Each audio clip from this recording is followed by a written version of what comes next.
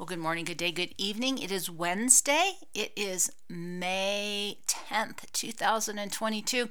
And as I sit with you in my little secret abandoned building over here to record this, there's a whole bunny thing going on outside, and it's in alignment with what I wanted to talk about today. It's going to be food, it's going to be health, it's going to be healing, and the intersection of those three, because it's really a different kind of conversation. But before we launch into that version, I just wanted to describe to you what I just saw. Now, those of you who remember my cow farm days, and I don't think I ever really did justice to the video about the number of cottontail rabbits that were everywhere, because apparently I didn't understand what a shockingly high number of rabbits.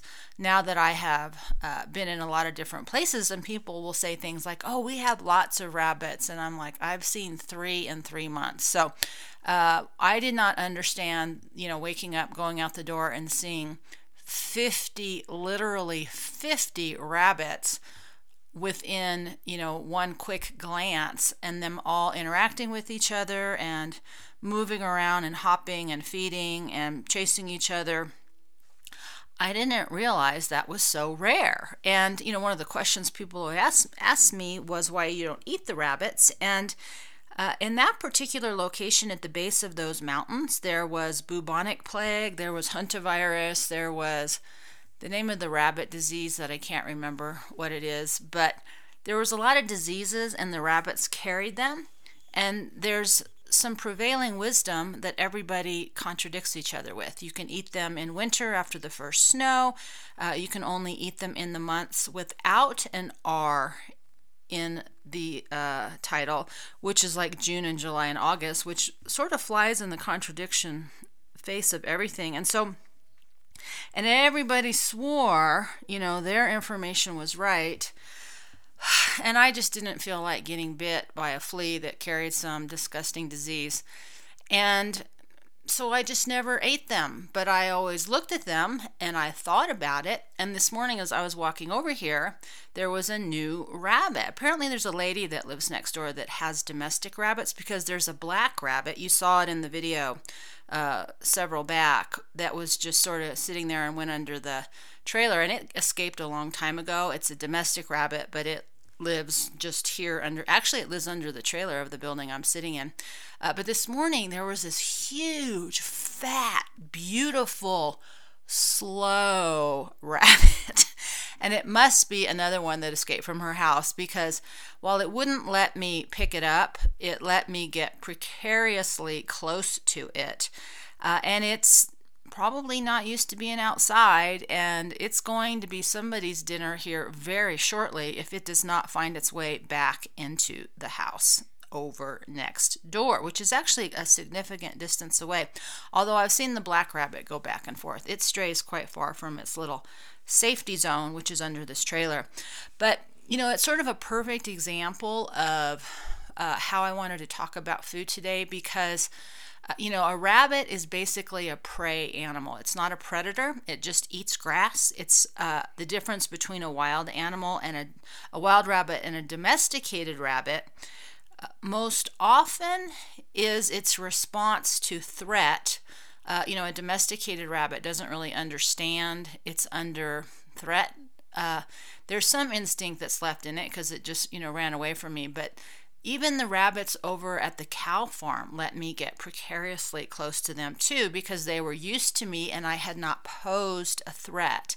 And so, to me, that's an example of an animal that is only ever a prey, but it has some tiny residual instinct of what predators are inside of it. And as humans, we've pretty much lost all of that. And I only talk about that in relationship to food, because that was my thought. That is going to be somebody's dinner, because it does not know how to get out of the way. Even though it's finding a way to feed itself outside, it will never be as fat and happy as it was inside. And that was sort of the discussion I was having this morning, because, I've made a couple comments and audio with you guys about predator relationship and I'm not a farmer and, hunter-gatherer versus farmer mentality. And, one of the striking differences between that fat and very sluggish rabbit is it's really fat. Wild rabbits aren't fat because their eating is much more inconsistent. And yet nature always provides until it doesn't. And to me, this is the difference between health and healing, our relationship with food. And we are in a place where we have had such amazing abundance of food, of access to food, of regular ability to eat, and all these weird, bizarre relationships with food that have nothing to do with food. And one of the reasons I talked about health versus healing is exactly this. We think of food as something that can give us health, and some people are so committed to that, and they are so, what's the word I want, rigorous, disciplined, militant about their eating. It goes into their beliefs about what we should eat. It's as bad as religion these days. But none of that type of eating really has anything to do with the human as animal in relationship to food on the planet. And I had run a little experiment these last couple days, and I had one of my bad migraines, and I get really nauseous, and so I can't eat a lot of times when that happens. And I had a breakfast, and I only had that one meal, but it was a high protein, high fat, low carbohydrate meal, but it was big. And I was able to go the whole day, being nauseous, not eating again. Well, I thought, let me just try it again. And so I did. The second day I did everything exactly the same because the headache was gone. So I wanted to see, how much of the meal, how much of the food cured my hunger versus the nausea suppressing the hunger. And I didn't have the nausea, and I actually, made it the whole day. I only ate the one meal. I didn't have hunger, but I had a lot of desire as the afternoon came around to want to eat things. And part of that is my brain fuel needing to be kicked in because of all the thinking I do. I finally figured out by the afternoon, it's not my body that's craving food, that's my brain. So the next day, yesterday, I decided, let's just do a completely different kind of meal and see what happens. And, I made the same thing for me and the dog. I had some beef stew that I had got in a can that was kind of gross, but I wanted to see how it would hold in case of emergency in the future, right? So I had rice and I had beef stew. I gave him some eggs to, beef up his protein, pun intended.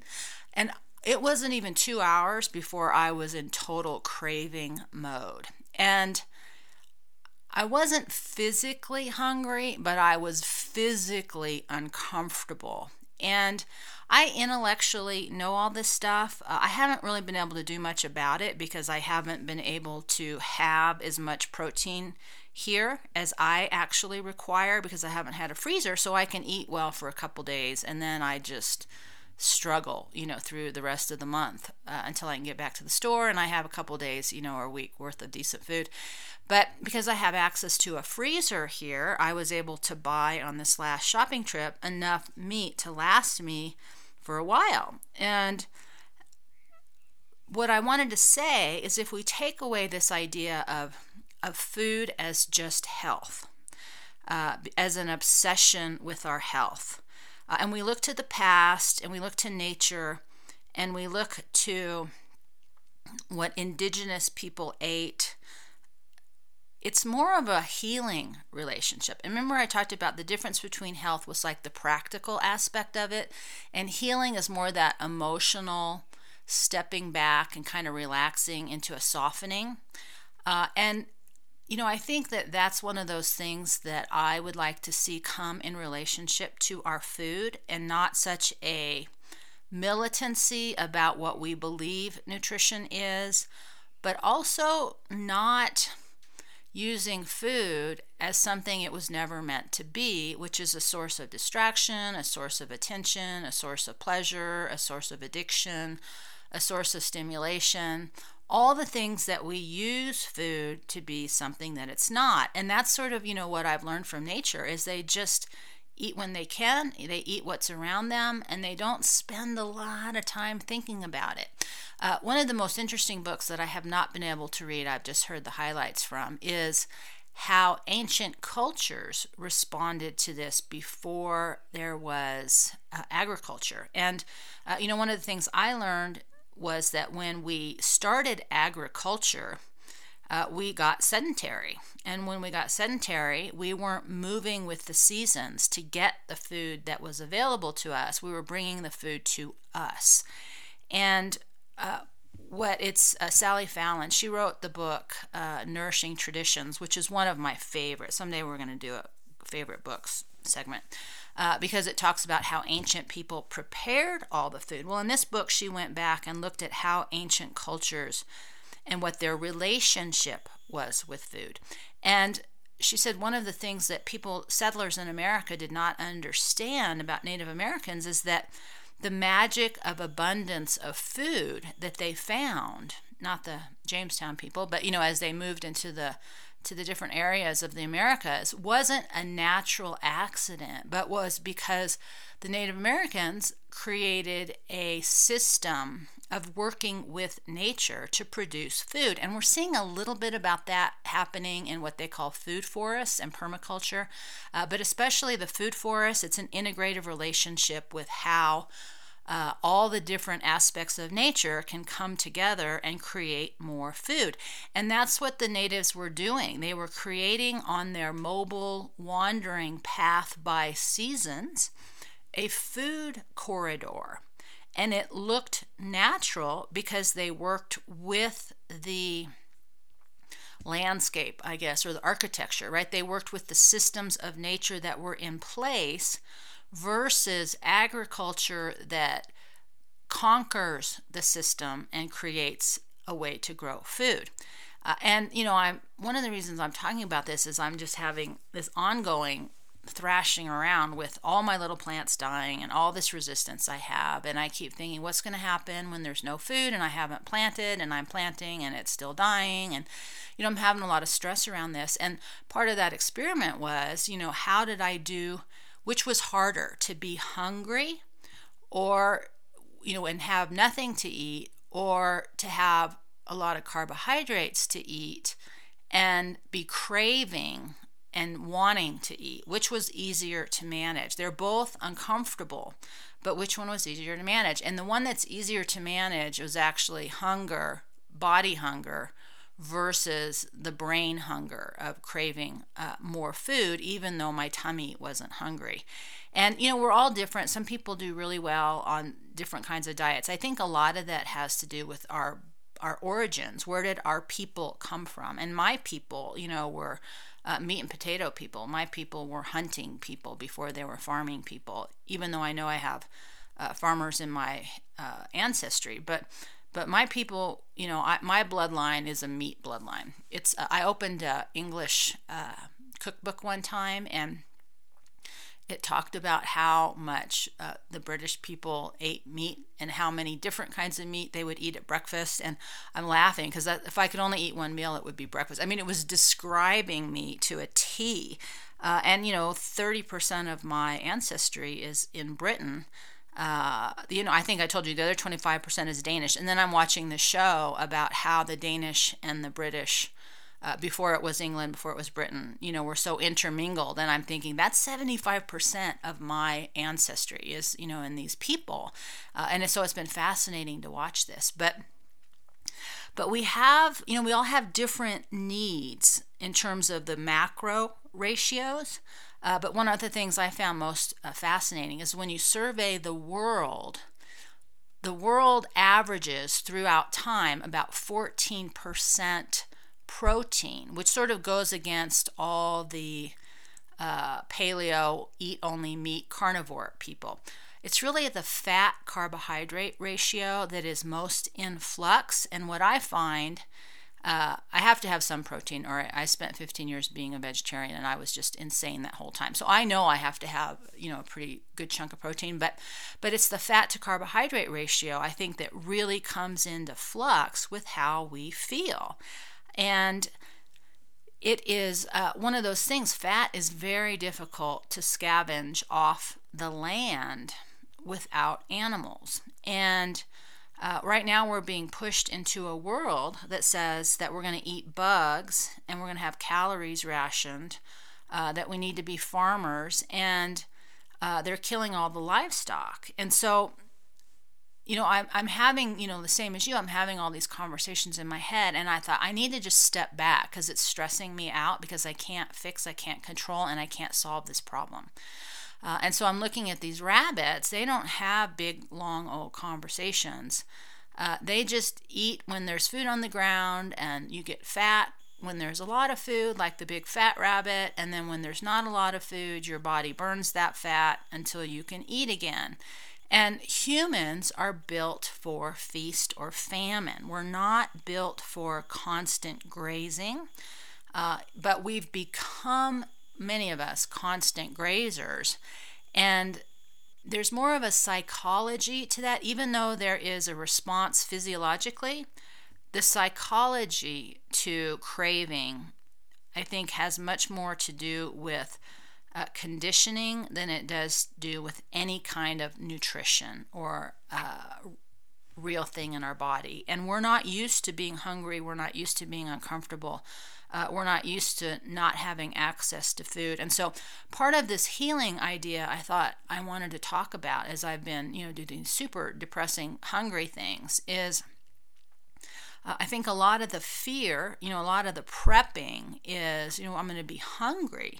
And 99% of the survival food that's out there is carbohydrates, which for most people, it lasts for a few hours, but you burn through that really, really quickly. And, one of the things that I learned that was so interesting with the fasting, when I was studying that in autophagy and things like that, is that, I've shared before, is that when you eat fewer calories over the day, your metabolism drops, which is what makes you feel sluggish and tired and slow and weak, versus a feast or famine, having a lot to eat and then having nothing to eat. And if you look at predator and prey, most prey animal grazes. They do grass, they forage, they're on the ground. Most predator animal eats in a hit or miss way. I know I read that wolves can take in more than half their body weight in one feeding, and they can go 6 weeks without eating. And they have to have energy because they still have to hunt. And so there's all these things that we do not understand about our relationship with food and our bodies. And that really is under the practical and the health category. But as we move into a time where we may not be able to get what we want, when we want, in the amount we want, whenever we want, I think, the other conversation that we can start having with ourselves, while it is a softer conversation because we have choices still, is what would it mean to heal our relationship with food? And for me, that has been, as I've watched all these people farm and ranch and nature and wildlife from my grocery store suburbia upbringing, is there's a big part of how we treat the animals. I think people have an idea that there's tremendous cruelty going on with any kind of livestock. And, with exceptions, you see me document the people that don't take care of their animals. Most people take care of their animals because that's their livelihood. They try and take care of the soil, most people, not everybody, because that's their livelihood. And so this assumption that any kind of domesticated animal is being abused is really incorrect. The most, indigenous cultures have tremendous respect and attention to their animals. I remember watching something about the nomads in Mongolia, and they won't even eat a goat or a lamb in the first year if it dies, out of respect. They won't even consume that goat or sheep when it's a baby. And they bring them into their home at night and they sleep with them and they know all their names. I watched one, I think it was Romania. It was like they had 300 sheep and this guy knew every single sheep's personality and characteristics. And, we look and they all look the same to us. And so we have, a lot of assumptions that really aren't correct. And that was probably one of the things I learned the most, was that for the most part, the animals, open grazing animals, have it really good. It's the factory farm animals that don't. But, anything that's on a small farm or small ranch, it has a pretty good life. It's living pretty much as closely to the way nature intended it as possible. There's days where they're bad, but they're pretty few and far between. And so, that was very healing to my relationship, because I can't be vegetarian, and it took away a lot of my guilt around eating meat, was when I saw how the meat I was eating was raised, because I was eating the cows that I was taking care of. So I knew that those cows, for the most part, were doing okay. A few of them, had some bad experiences, but that's the same for everything and all of us and everywhere. And so I wanted to broach this subject at looking not just at food as something to be afraid of that's going away, or food as health, that's something that we believe if we don't get, I love these people, well, I have to have this certain grain from this remote country on the top of a hill, and if I can't get that, I can't be healthy. And nothing could be further from the truth, because one of the things that was so helpful for me was reading about indigenous cultures and how they ate, was how differently they all ate. And yet they were wildly healthy until Western food processes were brought into the picture. And I've mentioned it before. It's the most excruciating book ever. It's by Weston Price. It's Physical and Mental Degeneration, and it documents, he went to, I think, 14 or 15 different cultures that had not been exposed to Western foods, meaning processed flour, processed sugar, things like that. And they were all incredibly healthy, regardless of the ratios that they were eating, until Western types of foods were brought into their diet. And and we're just not at a time where most of us can just default back into living off the land. There's a really interesting movement within Native American cultures. I'm hoping that there's somebody here, I haven't found anybody yet, called Food Sovereignty, that is discussing this exact topic. How do we return back to the ways of our ancestors? How did they eat? And for Native Americans who have an incredibly high diabetes, the Pima Indian in the Tucson, Arizona area, have the highest, or at least they used to have the highest diabetes rates in the world. Well, their indigenous food isn't a high protein, high fat diet. It's actually a high carbohydrate diet, but it's very complex. It's basically roots. It's yucca, and I forget what the other one is that they eat. But it's such a complex carbohydrate that it slows dramatically, their blood sugar and their insulin levels. And so it isn't about exactly what we eat. It has so much more to do with the macro ratios of carbohydrate, fat, protein, and also, getting those micronutrients, vitamin C, things like that. Every culture has a different way to do that in their location. But it's also, our ancestry. What do our bodies naturally respond to? And it's pretty loose. And if we can step back and have the conversation not about food and health, or food and famine as we panic, for the everything flashing before our eyes here, and remember that people survived all over the world before agricultural practices were put into place. And they didn't die from chronic diseases. They died from childbirth, they died from accidents, and they died from violence. They did not die from heart disease or cancer or things like that. And I know there's an Amazon tribe, that the last one I was reading about, where they did blood tests, and the hearts were like, the 80-year-old men had the hearts of 40-year-olds, but when they looked in their body, they were filled with parasites. And they're like, how can this be? How can your body be filled with parasites and not have it be wildly inflamed? So there's just so many things that we still don't understand about our environment, our food, our body, and our health. But I do believe that what needs to come first, and this is not today, this is a long-term proposition. This is how we want to imagine a future that we want to build, is how do we heal our relationship with food in the first place, instead of using it as something to focus on, as using it as a crutch. It's a fear, right? If I don't get my 3 meals, I'm going to die of starvation. If I don't have something to snack on, I'm going to go crazy, right? We use it for so many things, and a weapon, with sanctions and things like that. So we use it for so many things other than what it's meant to be. And I think that's a healing relationship. One of the things I learned a long time ago, I don't know if it's true or not, but it makes sense, is that corn in the way that we eat it, not the GMO corn as we've genetically modified it, but corn from its natural state and to the state that we look at it now with a big ear, full of kernels, is a genetically modified food. And that happened a long time ago. Corn in the wild is a little 3 or 4 inch tiny little cob that's inedible. And somebody modified it so that the people had food. And the story that's attached to is the aliens or the gods, whoever you want to think about in the past. They created grains as a way to feed the people because we were being domesticated.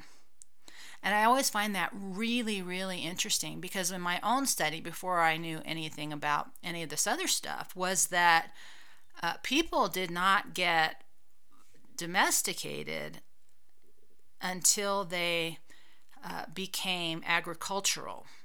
And then after they became agricultural is when they actually got more violent. Before agriculture, they weren't as violent. Now, that's not true, when you look at the history of the Native Americans. So this is actually historical more than 10, 20,000 years ago. This is the really, really old stuff. But at some point in our ancient history, grains were introduced as a way to feed a lot of people in a small space.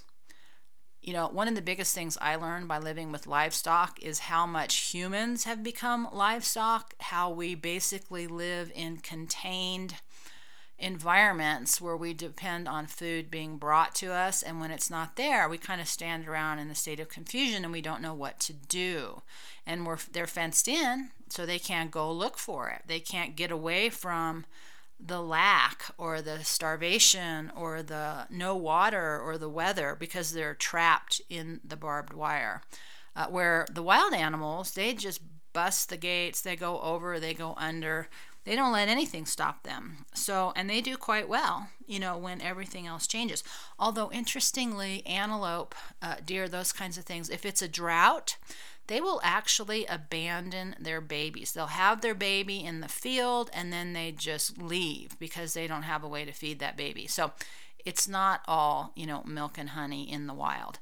But I always think that's really interesting, as the invention of agricultural en masse with grains came about when theoretically we were domesticated as human to be kind of worker slaves. So, we saw that in Egypt. They fed them bread and yeast as part of their beer. That was their liquid. There was I forget what it was called. It was some kind of yeasty milk liquid that was their primary food source. So there's so much history that we don't understand. But I think we're in this critical moment where food is becoming a bit of a panic button. And I think the answer isn't to focus on how do I get more, but really to maybe take a step back and ask, what kind of relationship do you want with food? What does your ancestral blood cry out for? What makes you happy? What discomfort are you willing to endure, right? You look at the Dust Bowl and all the farmers who went years and years with no food. Actually the rabbits proliferated and they ate all the wild grasses too, and that's what created a lot of the dust. There was a horrible video, this is so off topic, but it's flashing in my mind, is there was a moment where the rabbits were they were like ants, and all the farmers were out there just killing the rabbits, beating them over the head. to get rid of them because they'd eaten every little tiny green stalk and they were so out of control. So nature isn't perfect. I don't want to give you any kind of fantasy illusions about creating some kind of idyllic utopia. I think that's how we get communism. But what I do want to say is that we can think about creating a more healed relationship with food. I think that would be a really good thing. I think that, we don't value the life of the animals the way people have in the past. We don't value the hard work it takes to raise our food. I remember listening to, I don't even know what the context was, but it was some young guy and his friends were on a cruise for the first time, and they ordered, 5 hamburgers and 5 pizzas each and didn't eat them just because they could. And I'm like, but those were animals that you just threw away because you put no value in their life to feed you and nourish you. You just dismissed it as an entitlement. And every decision has a consequence. And I think one of the consequences of our not paying attention to where our food comes from has resulted in it being poisoned, in our land being poisoned, and all the nutrition is drained from it. I don't know if you guys know that, but as of 1950, the soil and the food's nutritional value from its natural state was at 50%. I can only imagine what it is now. Most people fertilize with just 3 minerals when there's actually 90, that our bodies need. So we are so depleted nutritionally. We don't even understand how food has been weaponized in many, many ways, but because we just focus on whether we feel full and satisfied and pleasured and it tastes good. I can hardly watch these cooking shows because they're just gotten to the point where they're obscene. I saw somewhere on with the keto thing, which I'm not, I believe that we should be both fat and glucose. We should have both fuel sources. We should be able to be hungry. We should be able to eat a lot. I believe in the feast famine. How was human wired to eat? After 40 years of studying nutrition, I believe that we have a pretty flexible design, but it's how our relationship with food that's actually more important than what we're putting in our mouths. But anyways, it was a keto thing, and it was some kind of super decadent chocolate recipe. And I'm like, our ancestors weren't obsessing about how to make the most sweetest, disgusting treat and still pat ourselves on the back and say, hey, I'm still eating well. They were grateful. They feasted, they celebrated when there was abundance, they fasted, and they did without when there was scarcity. And they valued food. I think for those of you who picked up that book that I love so much, 2 Old Women, how they took themselves, on almost no food, right? Where they got left behind because there was no food and their tribe couldn't feed them. So they were said, you're old, you don't count anymore, so we're going to leave you alone. And they caught one rabbit, and they made that rabbit stretch and stretch and stretch till they finally got themselves to a place. They made the winner, and then when the salmon came in, that's just all they did was they collected salmon in preparation for the next year because that's what that particular location offered. But they valued the food. They treasured it. They saw it as sacred. And I think that part of what's hopefully going to happen in our future is healing our relationship with food and valuing the life that it gives us. Whether, I don't think most people know this, but for every acre of farmland that's planted, 300 animals die. They're little rabbits and mice and rats and things like that. So people who are obsessed with vegetarianism as a way to not kill anything, it doesn't actually work that way.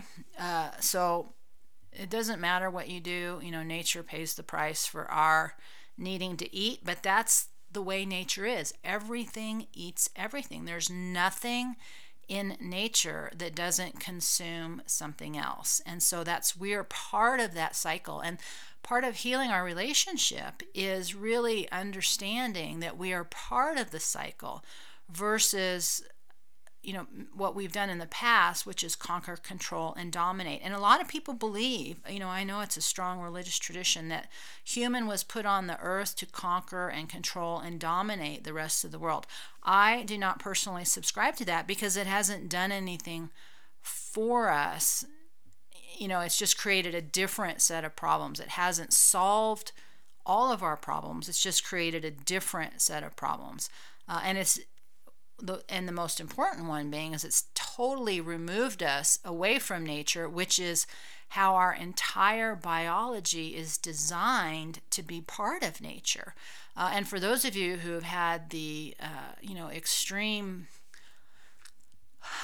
not pleasure but benefit or grace, or like me, that have been able to re-emerge and to a life that is filled more with nature, and how incredible it is to be able to access nature on a daily basis. Like, I could never go back. You don't know what you're missing until you experience it. So if you've never had the experience of sleeping on the ground and rising by sunlight and having it be perfectly still and quiet and drinking water that's pure from the ground, you don't know what you're missing if you've never had the experience of it. But it's so much better in terms of healing. And I also think it's better for us in terms of health. Our bodies are wildly resilient. I mean, just incredible what people can endure and survive and get through. And so I think all of our fears around hunger are valid and scary. But that was the conversation I was having this morning is, I've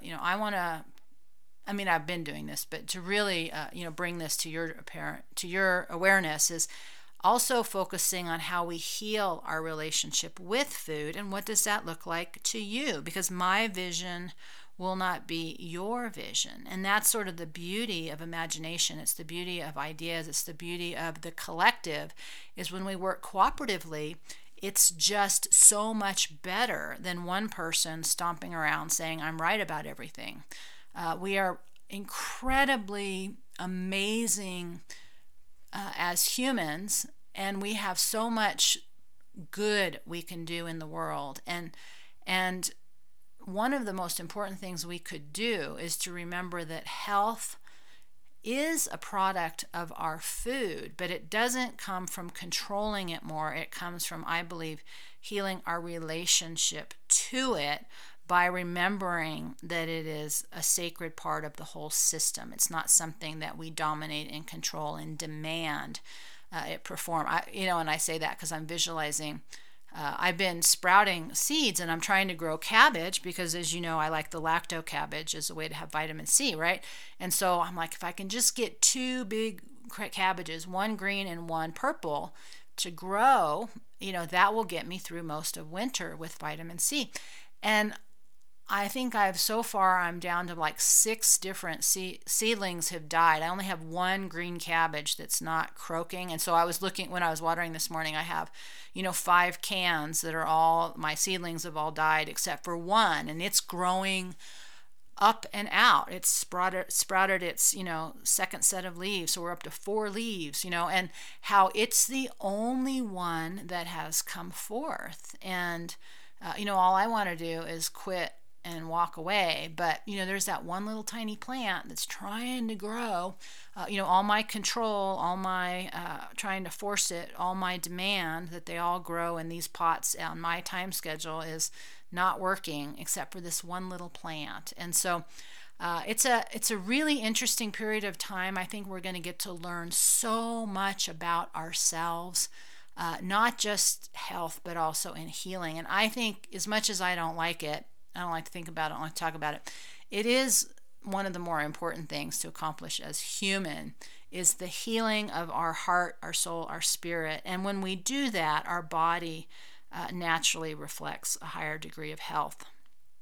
Unfortunately, controlling everything we eat, it doesn't always make us healthy. It can create the illusion of health, But I think a militant belief system about anything never really works out at the end of the day. You can have a healthy body and like every relationship is destroyed. We all have issues that we need to work on.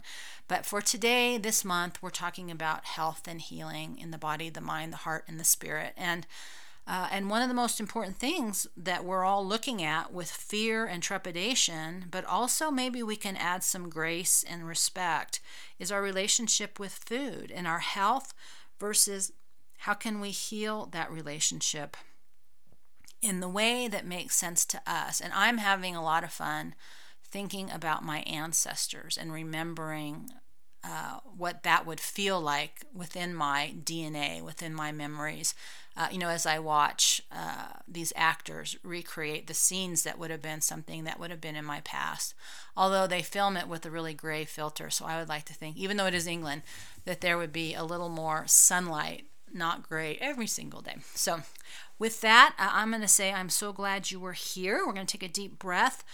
Before I forget, I'm going to start adding a thread on Thursday for those of you who are paid members. I want to slowly move us towards what I like to call this book of wisdom. And one of the things I thought would be really interesting for us to do, I got an email this morning, somebody sharing a movie that he really liked, and I've been thinking about this a while, is that we'll have a thread once a week where you can tell everybody what your favorites are, whether it's, like for me, my lacto cabbage is my favorite go-to emergency food for health, whether it's movies, whether it's podcasts, whether it's books. But we can slowly start building our own libraries for those of us who've just been talking about it and haven't done it like me. I have it scattered. I don't have it collected. So I'm hoping to start moving forward on collecting it as I am thinking more about journaling and writing and things like that. So I'm not going to email the Thursdays out to you. I'm only going to email you on Monday, Wednesday, and Friday because it's already feeling overwhelming to me. You can always unsubscribe. The Monday, Wednesday emails are on one list. The Friday is a separate list. So I'm going to try to do a summary on Friday for you. So if you only want to get one email a week, you can unsubscribe from the Monday, Wednesday, or you can, the Friday email is for paid people. So it is, I'm trying to streamline it because like you, I hate getting a bunch of stuff. I've been signing up for other newsletters to explore what other people are doing, and I'm just getting inundated with emails, and I don't really like that. So I am going to try and keep it as simple for you as possible so that you can see what's out there but not overwhelm you with things coming to your inbox. So any other suggestions are always appreciated, and how I can make this a better and more effective experience for you. And I think that will do it. It's kind of a long one this morning. So deep breath, my friends, and I will see you next time.